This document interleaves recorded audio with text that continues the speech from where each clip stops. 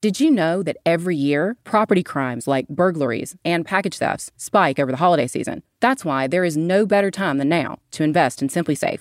This week, SimpliSafe are giving Red Collar listeners 40% off their award-winning home security system. We love SimpliSafe because it has everything you need to make your home safe. Indoor and outdoor cameras, comprehensive sensors, all monitored around the clock by trained professionals. You can get a complete home security system starting at just over $100. This offer ends soon. Take 40% off at simplysafe.com/redcollar today. Go to simplysafe.com/redcollar.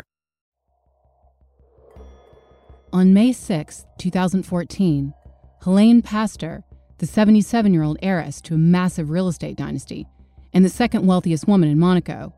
Just to get an idea of how wealthy the Pastors are, they're described as being the wealthiest family in the city-state, right after the royal family, the Grimaldis.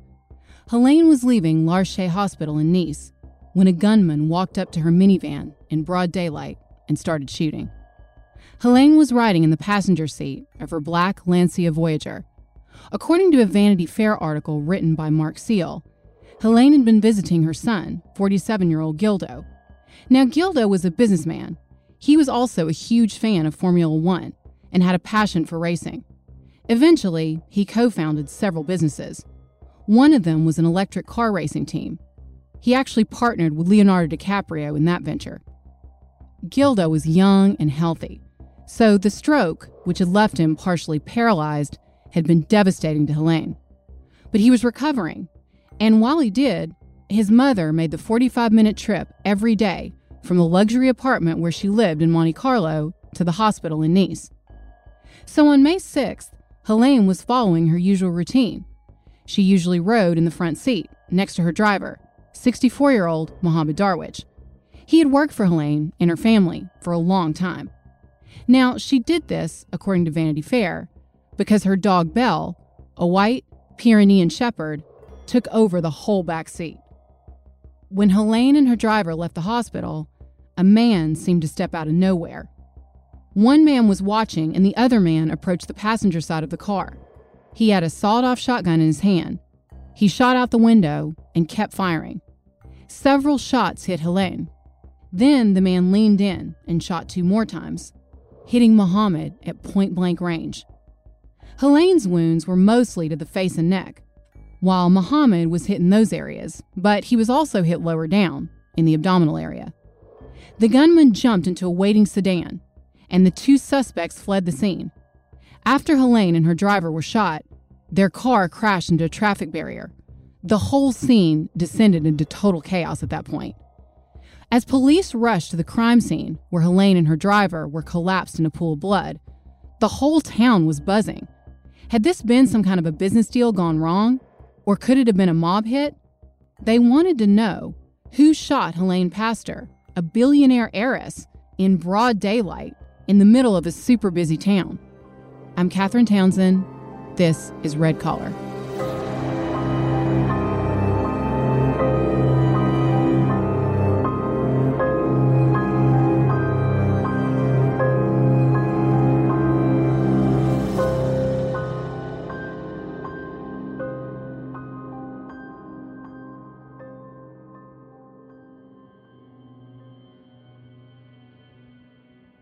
After shooting Helene and Mohammed, the gunman jumped into the vehicle where his associate was waiting, and the 2 suspects fled the scene. Now, because there were doctors hanging around everywhere, and obviously Helene and Mohammed had just been leaving the hospital, they were able to get the best care immediately. Which could be why, even though both Helene and Mohammed were shot multiple times, they survived. But sadly, this was only for a short time. Mohammed died of his injuries a few days later, on May 10th. Helene held on for longer. She came out of her coma and started talking to investigators. She promised them that as she felt better, she would give them more information. According to The Guardian, she said, quote, "I'm afraid. I want to see you again because I have more to tell," end quote. And actually, doctors were telling Helene's family that her condition seemed to be improving. While Helene and Mohammed were fighting for their lives in that hospital, the rumors started flying. Could this have been an angry tenant, someone powerful who the Pastor family had done business with and who wanted revenge for something? Or, as Vanity Fair suggested, could it have been some kind of a geopolitical statement from Russia, since Barack Obama had cracked down on some of the Russian oligarchs who were banking in Monaco? Prince Albert issued a statement of sympathy, and the police in Nice started their investigation. Because even though Helene was a citizen of Monaco, the crime happened on French soil. And according to Vanity Fair, a lot of people in Monaco at this point made a comment about the fact that the crime happened in Nice, not Monaco. It seemed to be very important to these people to kind of distance themselves from the crimes and the riffraff. It was very important to law enforcement in Monaco. It's an often cited fact that in Monte Carlo, the area within Monaco that has the casinos and is the most well-known, the ratio of police officers to regular people is about 1 to 70. They have more CCTV cameras per square foot there than anywhere else on Earth. It's supposed to be one of the safest places on the planet. This is a place where billionaires can park their convertible Lambos in public squares, just open and unlocked. And women can wear giant diamonds, pieces of jewelry that would not look out of place in a museum, walking down the streets and not worry about it getting snatched off their bodies. But just because the streets are, for the most part, very safe, doesn't mean that money isn't getting stolen there. It just happens in a much more subtle way. It's an area that is ripe for white-collar crime and red-collar crime. This is why Monaco was once called a sunny place for shady people, which is the same phrase, by the way, that a lot of people use when talking about the French Riviera in general, or cities like Los Angeles. But then suddenly, after everyone being told that Helene was recovering, her health started to deteriorate rapidly. Her condition took a turn for the worse, and just after dawn, on May 21st, she died.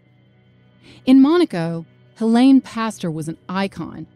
Her funeral was very private, but it was reported that Prince Albert II attended, and the security there meant that Helene's funeral was almost like a state funeral. She was the only surviving child of Gildo Pastor. Gildo Pastor was a stonemason from Italy. He had humble beginnings, but that changed fast after he arrived in Monaco and got his big break in 1966.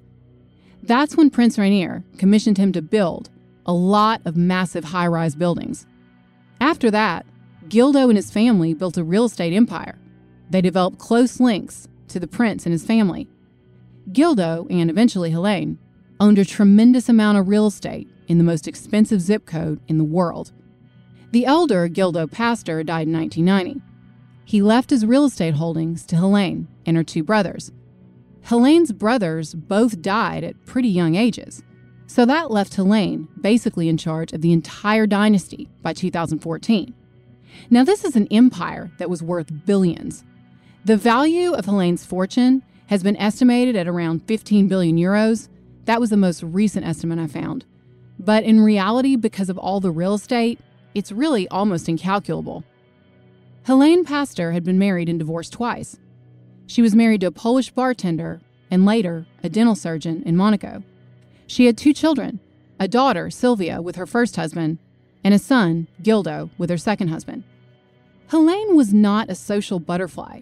She didn't go out to events dripping in diamonds. She kind of kept to herself. Friends said she loved her children, and since her divorces, the other big love of her life was her dogs. She wore all Chanel suits all the time, and she was known for being pretty tough when it came to business. The investigation seemed to go a little quiet, but then everyone in the principality got another shock when police announced they had arrested 25 people in June, and they were questioning a 64-year-old named Bolshevik Janovsky. Janovsky was the boyfriend, actually the longtime live-in companion, of Helene's only daughter, 53-year-old Sylvia Pastor. He was also the father of her daughter and a regular on the Monaco social scene. Janovsky was known as a man about town, a philanthropist, and a great citizen. The Guardian described Janovsky as a Cambridge-educated Polish businessman. According to the newspaper, he didn't have a criminal record, and he also had no history of violent behavior. Now, public records in Monaco aren't the same as they are in the United States. Over here we have the Freedom of Information Act, but in the UK and in Europe in general, the laws are much more focused on privacy than on the right to open records. So it can be difficult and time-consuming to try to figure out someone's backstory, especially if, like Janowski, they've lived all over the world. Janowski came to London when he was around 21 years old, according to Vanity Fair. He was married and divorced a couple of times. Some press reports say that he worked as a bouncer in a casino. By his 30s, he seemed to be listing his occupation as casino manager. Vanity Fair also said that he was known as being a talented visagiste, which means beautician in French, but it's also the word for a person who can recognize faces. In the pre-AI software world, these people would be hired by casinos so they could look out for people and recognize them. Probably big spenders, but especially cheaters. Janowski came to Monaco in the 80s. He helped with the annual World Backgammon Championship. And a few years later, he got his big break. He got a job at the famous Casino de Monte Carlo. This is the casino that you see in the movies Ocean's 12 and several James Bond films. It's literally one of the most glamorous places on Earth. And this job would have given Janowski access to Monte Carlo's high society. At the time of the shootings, Janowski was described, in addition to being a graduate of Cambridge, as a businessman who ran a nanotechnology firm and an oil business. And all of the press reports mentioned his numerous charity connections. In fact, Janowski was a man who everyone in Monaco seemed to love. Everyone except one person, Helene Pastor. Friends and family said that Sylvia had always had a complicated relationship with her mom. Some said Sylvia believed that Helene favored her younger brother Gildo over her. Now, this didn't mean that Helene didn't take care of them very well. Sylvia and Gildo each received an allowance. According to Crime magazine, it was 500,000 euros, or around $610,000, according to the exchange rate in 2021, per month. It would have been even more in 2014, around $680,000 a month. But either way, that is a shockingly big number. Sylvia didn't seem to be motivated by money. According to media reports, she was kind of a homebody like her mom. She liked quiet nights in rather than hanging out on the Monaco and Monte Carlo social scenes. Sylvia was married to an Italian businessman before she met Janowski. Some press accounts say that she left her husband for Janowski, but other reports say that the marriage was on the rocks and that she was already divorced. Whatever the truth of the timing of the origin story, it seemed like they fell in love quickly. They moved in together and settled into family life. They had a daughter together, and even though they never married, they lived together for the next 28 years. Everyone said that Sylvia was madly in love with Janowski and completely trusted him.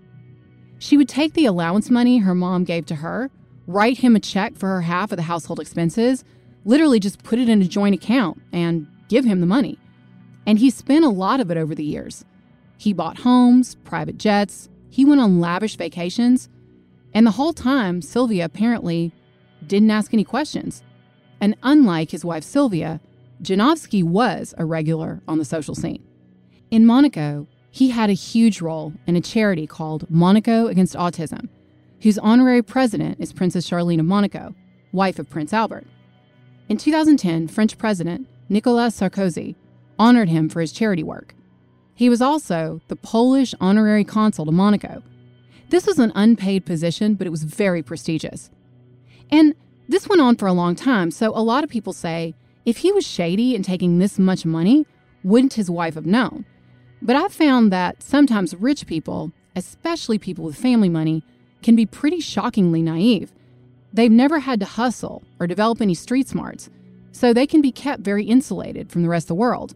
And as they grow up, this isn't always a good thing, especially when you're being targeted by red-collar and potentially white-collar criminals. Also, if you've never really had to work for a living, for some people, even these huge sums of money sound strange to say, but they're kind of like monopoly money. They just appear in the bank, some goes out, and because it's always replenished, it's just never that big a deal. It's almost like they live in an unreal world. Once the police investigation started to roll along, things started happening really quickly. The shooting was all over the news. Police were looking for the two suspects who had done this in broad daylight. And it wasn't too hard because there were a lot of witnesses. Police talked to several taxi drivers. One said he remembered picking up 2 male passengers on the day of the shooting and driving them to a hotel. Then there were 2 drivers who said they each picked up a man and took him to L'Arche Hospital that afternoon at around the time of the shooting. Yet another taxi driver said he picked up 2 fares at the railroad station. He said there were 2 men in his cab. They had missed their train and got into an argument about it.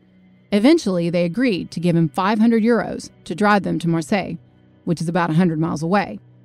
Police identified the 2 men as 24-year-old Samin Syed Ahmed and 31-year-old Alher Hamadi. Both lived in France, and both had criminal records. And these guys were not criminal masterminds. They pretty much bungled every detail. First of all, they didn't use burner phones. They used their real cell phones to talk to each other, so police could easily pull their records. They committed the crime in broad daylight. They didn't wear masks. They didn't cover their faces. And finally, what kind of criminals take a taxi to an assassination? Police pulled the men's cell phone records. They were able to establish they had both been near the scene of the crime. Not only that, but police were able to figure out who the 2 men had been talking to. So as they're arresting these people, the story kept getting bigger and bigger. On June 23rd, police arrested 21 people, bringing the total arrested to 25. But the most shocking part was who they were.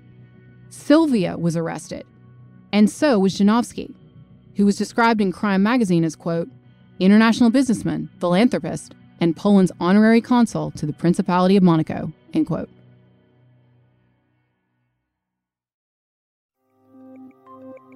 The holidays are coming up, which means that we're leaving home and traveling more often, and that we're also sending a lot of gifts. But it's also the time of year when property crimes like burglaries and package theft spike. That's why there's no better time than now to invest in SimpliSafe. This week, SimpliSafe are giving Red Collar listeners 40% off their award-winning home security system. We love SimpliSafe because it has everything you need to make your home safe. Indoor and outdoor cameras, comprehensive sensors, all monitored around the clock by trained professionals who send help the instant you need it. It was even named Best Home Security Systems of 2021 by U.S. News and World Report. You can easily customize a system for your home online in minutes, and even get free custom recommendations from SimpliSafe. These are SimpliSafe's biggest discounts of the year. You can get a complete home security system starting at just over $100. There are no long-term contracts or commitments. It's a really easy way to start feeling a bit more peace of mind. This offer ends soon. Take 40% off at simplysafe.com/redcollar today. Go to simplysafe.com/redcollar.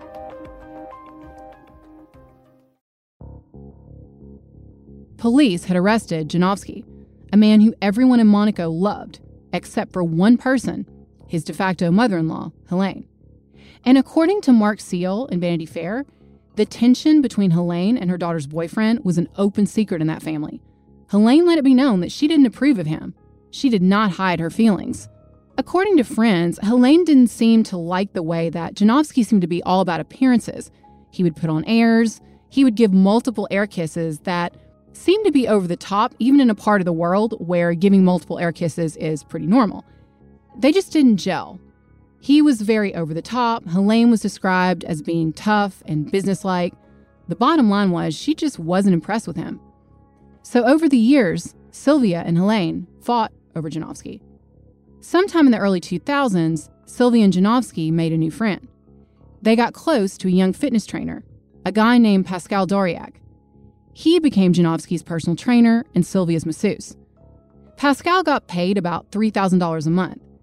It was one of those situations where he had proximity to tremendous wealth, but he wasn't actually in a position to be able to really profit from it, except from afar. But then Janowski kind of started sucking him in. He started buying him expensive gifts and telling him that he was Pascal's future, and that if Pascal went along with him, he would help Pascal finance his own gym, where Pascal could be a personal trainer to the stars and socialites of Monaco. In 2012, Sylvia was diagnosed with breast cancer, and this worried Janowski, according to friends. Even though he cared for Sylvia lovingly before, during, and after her surgery, which obviously she survived, he seemed to start asking himself the question at that point, what if she, like some other members of her family, died young? He may have been afraid of this possibility. He may have been afraid of being left with nothing after investing almost 30 years into his relationship with Sylvia. Sylvia had put in her will that her daughters were the sole heirs of her fortune. People asked if this was because she was suspicious of Janofsky, but she would later tell investigators that she only did this because Janofsky had convinced her that he was independently wealthy, so she didn't think he needed the money. Then, at some point, Janofsky told Pascal that he wanted Pascal to get him a gun so that he could solve what he referred to as the problem, which he told police Pascal knew was his mother-in-law, Helene. At first, according to Pascal's lawyers, Pascal seemed to kind of try to put him off and play the comments off like they were kind of a joke. According to Janofsky's police statement, he said, quote, "I suggested to Pascal Doriac that he help me solve the problem, which was my mother-in-law. I knew that he understood what I wanted to say because he said, sure, no problem, I'll handle it," end quote. So they started following Helene's daily routine, learning the ins and outs of her days. But it wasn't easy because Monaco, where she lived, was super secure. Then they found out that she was taking that daily 45-minute drive to visit her son Gildo in Nice. They saw an opportunity. For someone with so much money and power and so many connections, the plan that they came up with was so bumbling and amateurish. It was also extremely overcomplicated and convoluted. What happened was that Janofsky asked Pascal if he knew anyone who could take care of his problem. Pascal said he didn't, but he would basically ask around. Then Pascal went to his living girlfriend, told her about it. She went to her brother and asked her brother if he knew anyone. So eventually, Pascal was connected to the two men, Hamadi and Ahmed. Ahmed was the shooter. Hamadi was the lookout who gave the signal. In the end, and I've never seen this in all my years of covering true crime, 25 people were arrested. 25, once you factored in all the go-between people and everyone who talked. It seemed like everyone knew what was going on, except tragically for Helene. Many people who knew Janofsky said they were shocked. They absolutely could not believe that he could have done this. One source, who requested anonymity, told France 24 that Janofsky was, quote, distinguished, always with a smile, end quote. And that same source asked the news channel the question that a lot of people were asking. Janofsky already had plenty of money. Even if he didn't directly inherit Helene's wealth when she died, he was involved in a decades-long relationship with her daughter. Helene was very generous to him. So why would he risk everything by killing her then? That was the question. But it turned out that when investigators looked into Janofsky's accounts, they found out he had been spending money at an insanely fast rate. His businesses were really bogus. Janofsky had spent millions of euros. In the first few months of 2014, he withdrew 8.4 million euros in less than 4 months. Then shortly before the murders, he withdrew 250,000 euros from an offshore account in Dubai. There were 9 transactions between April 22nd and May 4th, leading up to the murders. The investigators said this was the money that Janofsky gave to Pascal to fund the killings. So, even though Janofsky claimed to be a successful businessman, the truth was that his girlfriend and her mother were his only income, and the companies that he'd founded over the years were not doing well. This included his so-called oil company, the Hudson Oil Corporation, with headquarters in Ontario, Canada. All this oil company seemed to be, according to my research, is a Wikipedia page. They bought a refinery in Poland for almost $40 million, and the refinery turned out to basically be worthless. They didn't fully pay for it either, and the seller got 2 court orders and was demanding payment. The first installment was due later in 2014. Crime Magazine did a great deep dive into Janofsky's past. In an article written by Marilyn Tomlins, she wrote, quote, Janofsky's life is riddled with affiliations with men whose businesses had a nasty habit of folding shortly after being listed on lightly regulated stock exchanges, end quote. She said Janofsky associated with people who had impressive titles. They would use PhD or MA or put doctor before their name. They would say they went to top universities, things like that. The article read, quote, another of the associates could be, still can be, viewed on LinkedIn in a casual black t-shirt sitting in front of a timber frame cabin. He acted as Janofsky's public relations man. PR, his website has suddenly gone down, is, however, just one of his expertises, end quote. If you see someone with more than 3 job titles on their business card, chances are they don't do any of them. In some cases it can make sense. Someone can be a model/actress or something like that, or writer/editor. But these guys were saying that they were directors of oil and gas businesses/wellness consultants, which just doesn't seem possible. According to Crime Magazine, one of Janofsky's associates was someone who participated in pump and dump investment fraud.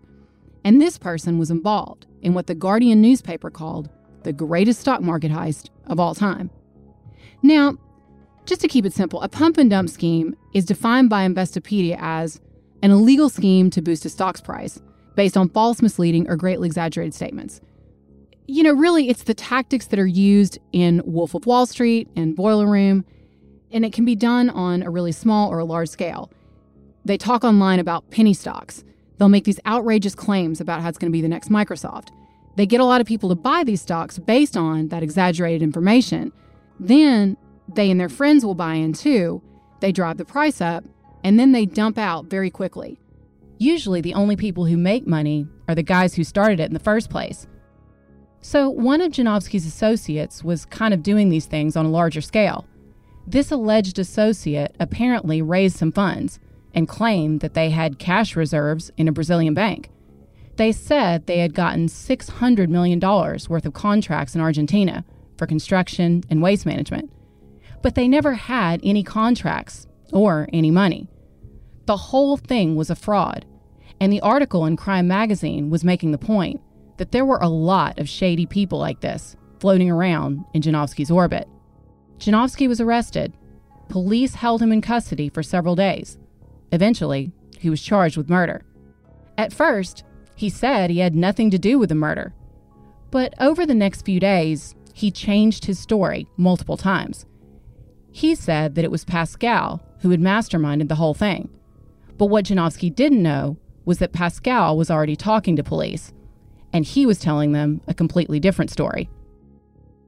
This time he admitted that yes, he had organized the murders. He said that his motive was to be able to access the inheritance money. He said that he brought up the idea to Pascal. Pascal had told him he wouldn't do it himself, but he could get it taken care of through a third party for 200,000 euros. So Janofsky said he gave Pascal that 200,000. But now he was framing himself as a loving husband. He said the whole thing was really an emotional crime. He said it was absolutely not about money. He painted a picture of Helene, his mother-in-law, as someone who had been emotionally abusive and who had humiliated him and not accepted him in the family. He said that he ordered the hit out of love for his wife Sylvia. Basically, he said he just loved Sylvia so much he couldn't bear to see her suffer. It was, he said, an act of love. He told the French newspaper Le Monde, quote, "The emotional abuse of my wife by her mother has gone on since the day I met Sylvia.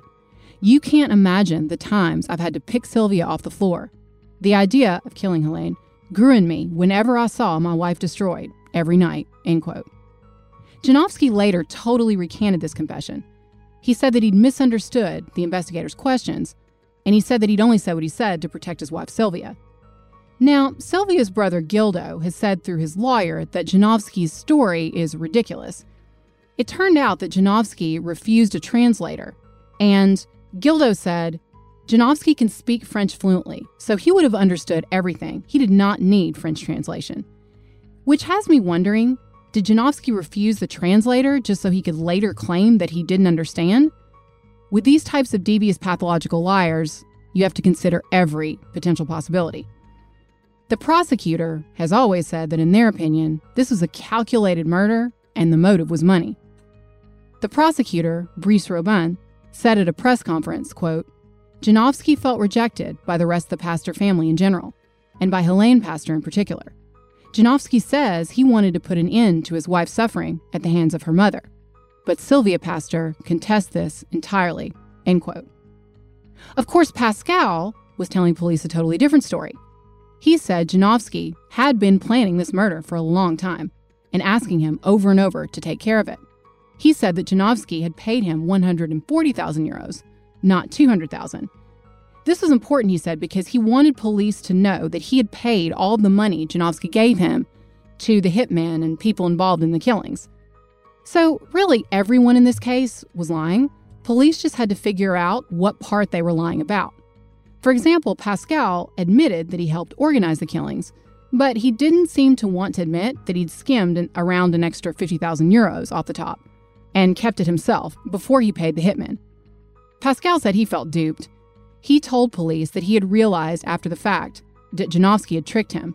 He said Janowski had claimed that his mother-in-law, Helene, was this evil person. He also told police that the shooting of her driver, Mohammed, wasn't just a casualty. Pascal said Janowski told him that he would be willing to give the gunman a 40,000 euro bonus if Mohammed was eliminated as well. He even suggested that the men steal Helene's purse, I guess to make it look like some kind of a robbery. Pascal said something else that was very interesting in getting inside the mind of Janowski and understanding his true motive. He said that Janowski wanted Sylvia's brother Gildo killed too, and that Janowski had called both Helene and Gildo vipers. The motive may have been a little hard to figure out, but the actual process of the killing was not. Police were able to piece together the hit because the killers, as we said, really hadn't bothered to cover their tracks at all. Police believe that Janowski paid Pascal. Pascal paid everyone else. The two men left Marseille on May 6th. They bought tickets under their own names. Apparently, they weren't thinking about the fact that train stations in France have CCTV cameras everywhere. They didn't bother to wear masks or cover their faces. They just wore baseball caps. They talked to each other on their regular cell phones. And they placed calls to the brother of Pascal's girlfriend, who was the middleman. They also called a company in Monte Carlo called Firmus, which is a nanotechnology firm run by Janowski. Ahmed checked into the Azur Riviera Hotel near the railroad station. He took a shower there, and when he was done, he left behind a bottle of shower gel. Police would later say this was kind of a smoking gun in this case. Police tested the bottle. They found both men's DNA on it, which would help break the case wide open. They went through Janowski's cell phone records and found that he had called the two men. And they saw the financial trouble. His bank accounts were overdrawn, and the financial picture was way worse than Janowski had admitted. According to Vanity Fair, his bank accounts were overdrawn by around $1.2 million. And he told investigators before he changed that story again that he hoped that once Helene was dead, the inheritance money could cover his debts. So police did take Sylvia in for questioning, but she was only held for a few hours. And after Sylvia was released, a lot of people were asking, how much did Sylvia know and when did she know it? Police were also wondering why Helene's condition had gone downhill so quickly, right after doctors said she was improving. They found out that, in fact, doctors had told her family that she was on the mend and that they expected her to recover. Just a few hours later, she was dead. Because of the high-profile nature of the case, Helene had had 24-hour armed guards in her hospital, but she did have one visitor. The night before she died, on Tuesday, May 20th, Sylvia came to her room. Officially, after talking to Sylvia, law enforcement said she was just giving information to help their investigation of her partner. And just to clarify, at the press conference, the prosecutor said explicitly that Sylvia was totally exonerated. Sylvia told investigators that she had not been fighting with her mom about money. In fact, she said that in the year before her death, Helene had given her over $10 million to give to Janowski. The prosecutor made it clear that they were following the money, but was a little bit cryptic about exactly what happened to those missing millions. He said, quote, "Right now, suspect financial movements have been identified on Mr. Janowski's bank accounts, which need to be explained," end quote. There are so many unanswered questions in this case, and with the secrecy surrounding investigations in that part of the world, we may never know everything. What happened to all that money, the tens of millions of dollars that Helene gave Janowski? And what happened in the months before the killing? Did Helene figure out that the oil refinery wasn't real, or that Janowski had done something else shady with the money? Was she planning to cut him off? Police had to go to 11 countries, and I'm going to list them because it's so incredible. Poland, England, Canada, the United States, Brazil, Switzerland, Luxembourg, Belgium, Italy, Dubai, and the Isle of Man. All, according to Crime Magazine, to try to follow this complex money trail and to figure out who Janowski had been hanging out with. and where he was spending that money. Janowski's trial started in 2018. Sylvia said in court she had no idea that the man she loved could have been planning something so horrible. She said she is still grieving the loss of her mother and of her companion of over 30 years. She said that after the killings, even though she had always had absolute trust in her husband, she did do some digging, and she found out that some things didn't add up. Once she gave Janowski money to buy an apartment in London for her daughters. She later found out that he had taken the money, bought the apartment, put it in his name, and then gotten a mortgage, presumably to raise even more cash. Another time, he told Sylvia he was buying a yacht for both of them. He gave her the bill, and she said she didn't realize it was a fake bill that he had somehow gotten printed up. He added €1 million to the sale price, according to Sylvia. She paid the money. She has no idea what happened to the money after that. She said in court, quote, "I've lost maman. I have lost Janowski. I have nothing left," end quote. Ahmed and Hamadi also confessed. So Janowski, Pascal, Ahmed, and Hamadi all were charged with first-degree homicide. All received sentences of life in prison. All were sent to the infamous Les Baumettes prison in Marseille. Janowski was stripped of all his titles, including the honorary consul role. The Foreign Ministry released a statement. It read in part, quote, "In the present circumstances, there can be no question of trust," end quote. They seem to want to make it clear that they were not going to do him any favors, and that he would not be getting diplomatic immunity, according to France 24. Now he's in prison. A prison, by the way, that has the reputation of being France's toughest. It's a long way from the life of luxury he lived in Monte Carlo. I've looked into press reports over the years. He does seem to have one friend who is speaking out in interviews, a guy named Konstantin Kulikowski, who was described as his interpreter. In a newspaper called Monaco Matin, he described himself in a French-language interview as the only friend of Janowski. He said he would visit Janowski in prison and give him a few euros.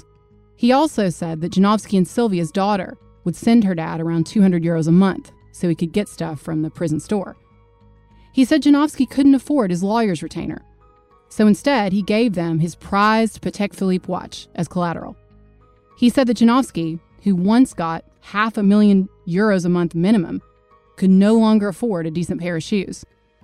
It's unclear what happened to Sylvia and Gildo's relationship. It doesn't seem like they had much contact during the time of the trial. They sat apart. Gildo eventually resettled in New York, where, according to press reports, he was living with his wife and children. He's done a couple of interviews over the years, but I couldn't find even one mention of the killings. So, not surprisingly, it seems as though he's trying to move on with his life. He started more businesses, an online radio station, and invested more in the world of car racing. Sylvia Pastor has pretty much gone radio silent over the years. She seems to be living a very private life in Monaco, and it's not clear what happened to her relationship with Janowski. But according to a report by the French radio station, RTL, she has broken off all contact with him.